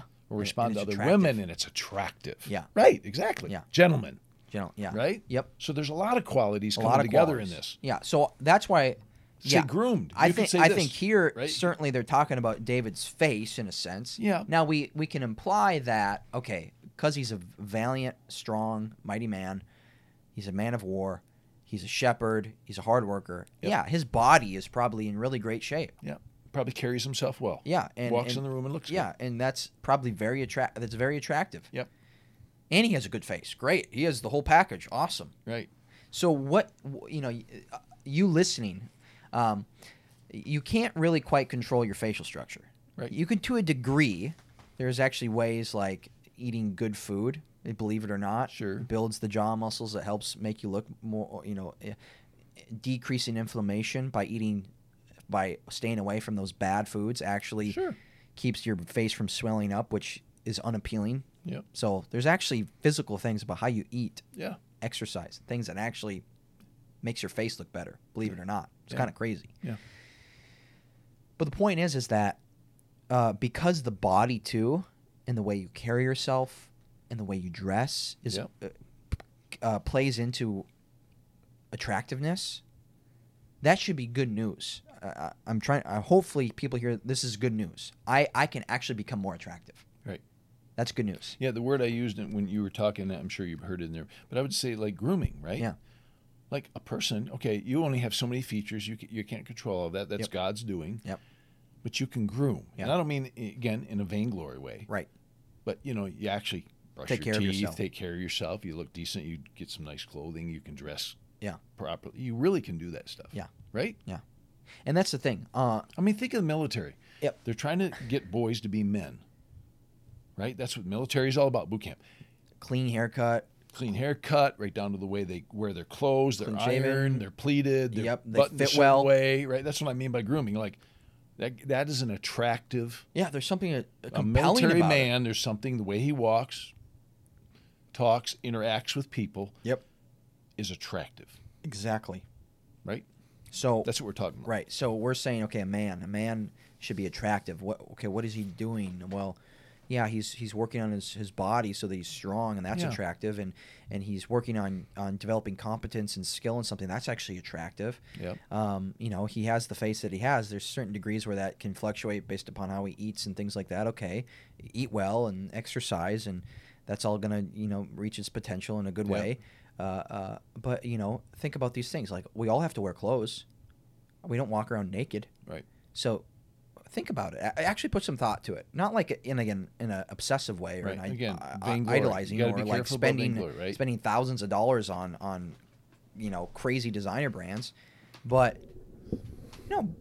think about what you wear. Think about, like, God made a real world where there's actually colors that go well together and don't go well together. Mm-hmm. And when you see somebody wearing colors that don't go together, it's like actually there's actually something, just like you would walk into a home, and if you would see the walls painted with certain colors, like we look back Now we look at old pictures of like 60s homes where they're like, oh, that green shade carpet and that those crazy walls. Like, why did they paint them that color? And it's like, for our aesthetic tastes right now, it's like, oh, that's repulsive. Now, certainly it was obviously probably pretty appealing to them in the 60s because they did it that way. But there is something about, okay, what should I be wearing that is appealing? Because when a guy, think about, we're talking about men looking at other men. And you look at a guy and he can't dress himself at all. You go, okay, that actually says something. That's speaking something to somebody. And it's saying maybe he's undisciplined. Maybe he's whatever it might be, lazy. It's actually saying something about his character. And people make judgment calls. He might get hired or not hired based upon the way he dresses, believe it or not. Yep. And as Christians, we would say, obviously, we really believe that what really counts is the human heart, which we saw earlier. Yep. But this stuff does matter in the world. It does matter. That's all we're saying, right? Yeah. It's not just nothing. It's nothing. So I was even thinking as you were talking, I mean, just think about this, like movies play on this, right? You could call it stereotypes, but it really is true. Yeah. The guy that has like the pants that are up and he's got the white socks, and he's got the bow tie, you know what I mean? You can envision where I'm going. He's got the goofy greased hair and the weird glasses. Right away you think this guy's a dork. Yeah. I mean, they play on that. You can call it a stereotype, but it sort of does represent something. Yeah. Like totally. It does. It actually does. Yeah. And so there's something about, and we're not trying to groom men. Again, we're not going to vainglory. We're looking at a scripture that is fascinating that's in our Bible. Yeah. That this man was handsome, that he was a skilled musician, that he obviously had a honed body for war and known as a mighty man. Yep. And, I mean, we got to get to the next stuff, but like. And we could even go forward. Like, obviously, we know he does become the king. And right. But let's go to the next one after handsome, or somewhere in there. He's speech, right? No, we already talked about that. Oh, okay. Yeah, we're to the end where it says, okay, in the pinnacle of it all is the Lord is with him. Yep. The Spirit of the Lord is with him. Yep. He knows the Lord. Remember the sons of worthlessness? What was the main characteristic of a son of worthlessness? He didn't follow God's law. Right. He didn't know the Lord. Isn't that interesting? Yeah, I was thinking about earlier. We were talking about this again. Sam and I sometimes we have these discussions kind of priming our minds. Yeah. And I was thinking of the deacons. These were guys to set tables in Acts chapter 6. Do you remember what their qualifications were? Spirit-filled men. Yep. Good reputation with outsiders. Yeah. Men of wisdom. They had knowledge. Yeah. And the Spirit of God was with them. Yeah. And you're like, isn't that interesting? Yeah. Think of this. Reputation. Yeah. I mean, don't miss this. What did people think of this guy? Yeah. And again, we can't run around our lives and try to please men. We're to please God. But there is something about us being men, and again, actualizing our potential. Yeah. That's a natural revelation, a natural reality that is attractive to people around us, and God uses that. Yep. He does. He uses it. He uses it all the time. Yep. And I don't know. We're, as Christian men who walk with God, I think we ought to be pursuing all this. Yeah. Right? Totally. Even, I talked to a young guy recently. He was a young pastor in a church, and it was frustrating. We were talking about manhood. Yep. And you know this discussion, but I sat down and had lunch with him. We were at a conference together, and he was talking about this. And he said, yeah, I love, there's these conferences. You go to the manhood. But he said, honestly, in fact, he was a big, robust guy. Yeah. Big, strong guy. But he said, I have a potential of being overweight. I can see it. Yeah. And he's in his 20s. And he said, I'm really watching this. I'm really working out. Because he said, I'll tell you what, we go to these like men's conferences, these churches go. And he says, I can't tell you the pastors I see who are just overweight. Yeah.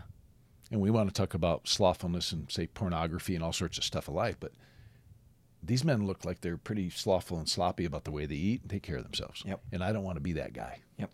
I thought, wow, this was like a 26-year-old guy. You'd like him. Yep. And I think he's right. He is right. See, so you're kind of focusing on young man, but here as a 60-year-old, I'd say, okay, dudes, like our 15, 60-year-olds, are we kind of trying to take care of ourselves a bit? Right. I realize we're busy. Yeah, I was telling you when I had 5 kids, I hardly had any time to go lift weights when I was trying to keep a home going and keeping the mower and cars but I could do push-ups before I go to bed, and I could watch what I eat. But you also lived a pretty active life, though. You were running around. all the time. Yeah.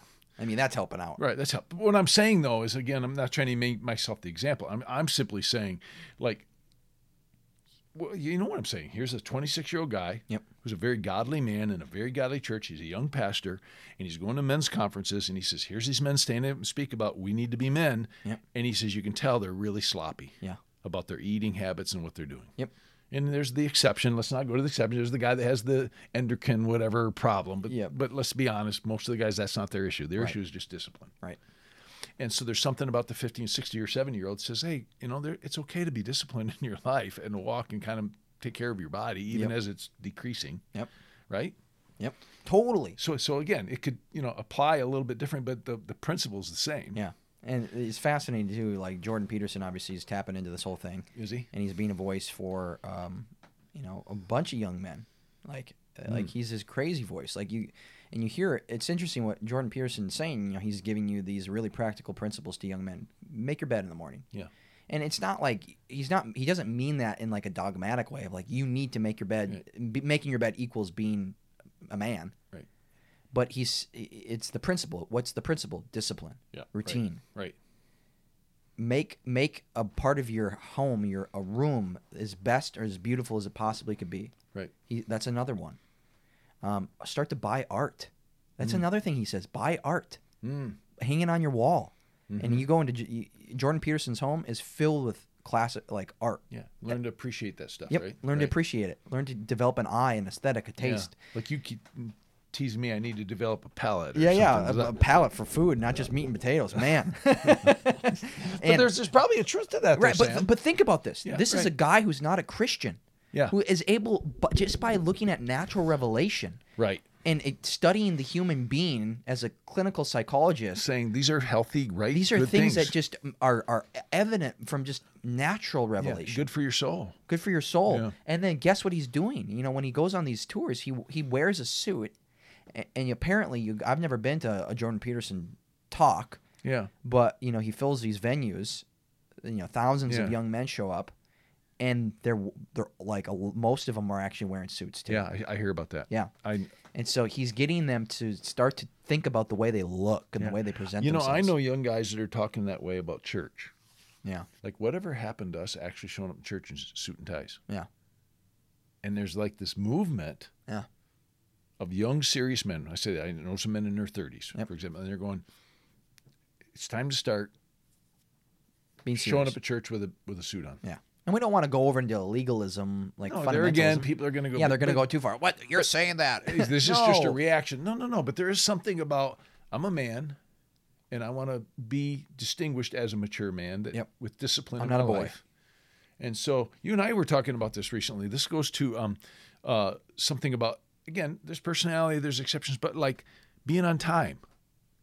Talked to a good friend of yours and I yesterday, young pastor, because he knows about this. Like, it's interesting, really, seriously. Yeah. Like, generally speaking, older men Yeah. say, let's meet somewhere at 8. They're going to be there at 15 to 8. Yeah. And there is something about that. Oh, huge.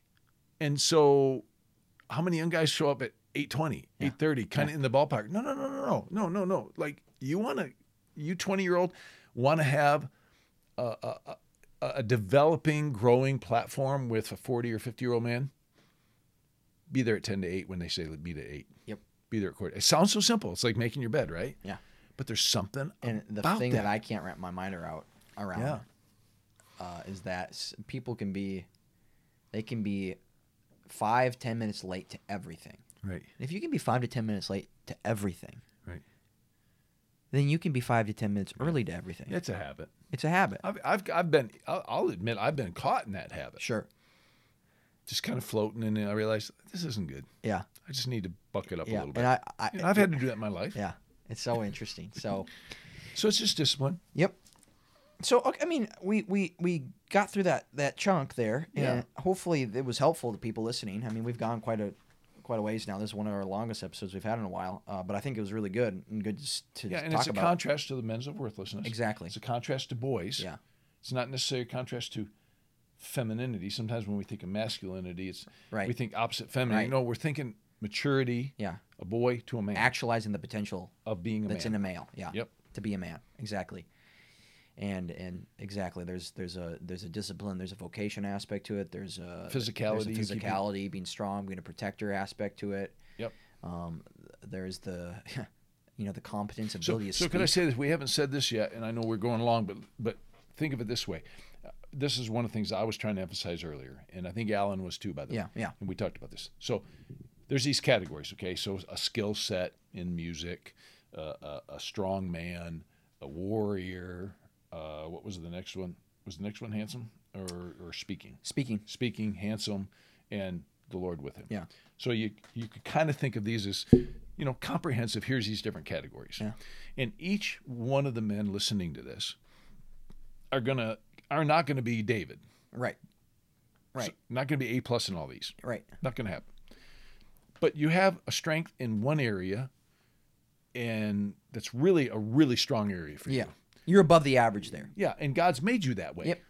And so you really need to pursue that excellence and that skill in that arena. Yeah. Now you're going to have an area, let's say it's one of your weaker areas. Yeah. That doesn't mean you just neglect it. You Right. go, okay, I'll probably never get that above a C+.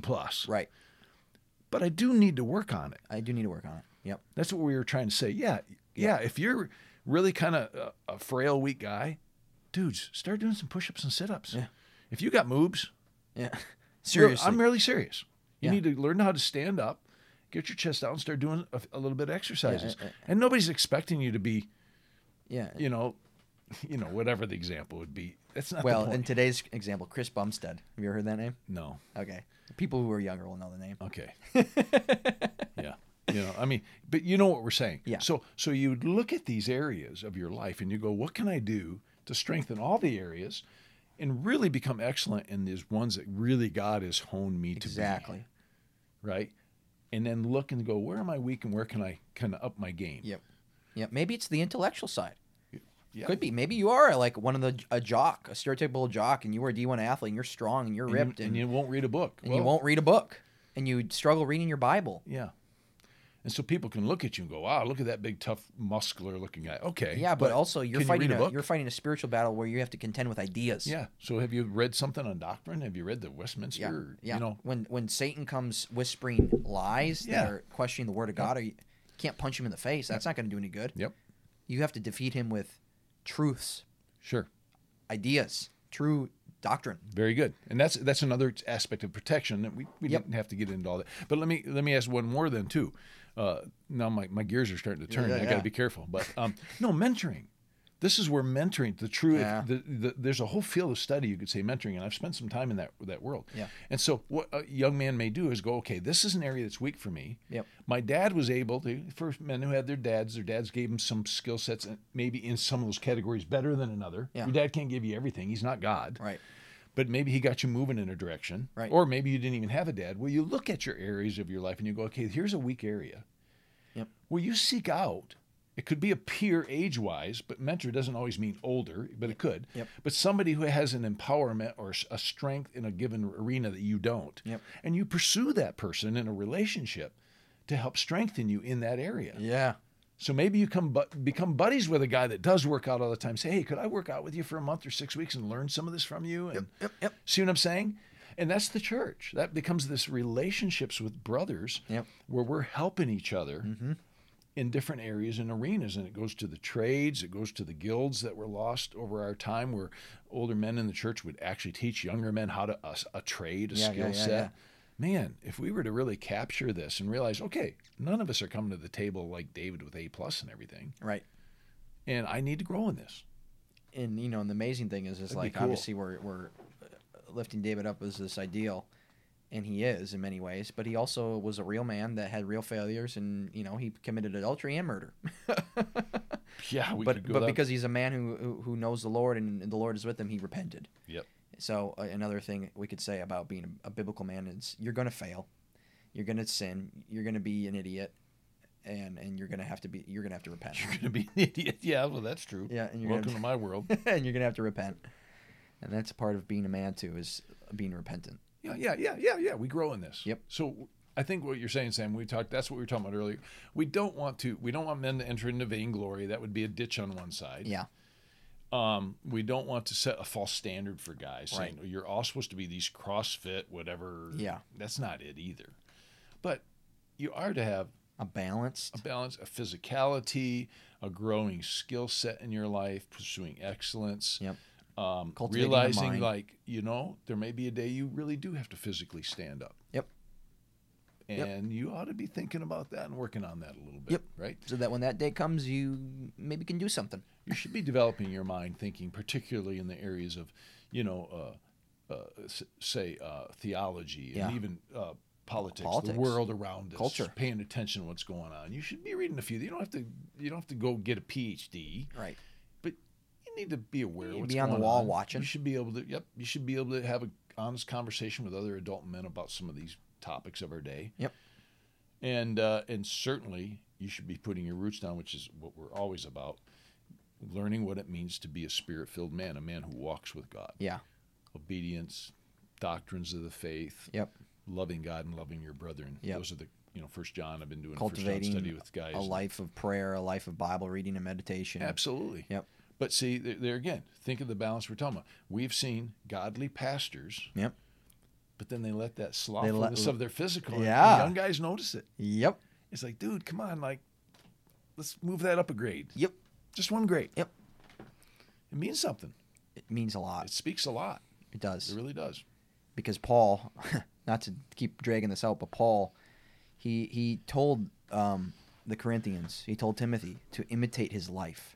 He didn't just tell him to imitate my knowledge or imitate what I know or imitate just, whatever you want to say, the church stuff. Yeah. He said, imitate my life. Yeah. That's why when he went to Thessalonica, he said he worked night and day Yep.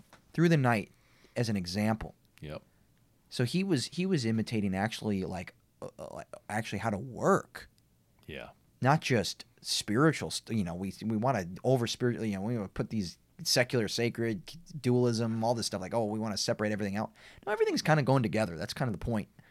And so all these different categories that we laid out have implications for the other ones. Mm-hmm. So when you are being lazy with your physical body and stewarding your body, well, that actually is speaking something. It's telling us something about your spiritual life too. It does. It really does. To a degree. To a degree. Again, you can go Yep. in ditches either way, but Right. yeah, it really does. It really does. And so yeah, I think that was good. Yeah, that's great. Hopefully this was helpful. Again, if you thought it was and enjoyed it, again, share it with a friend.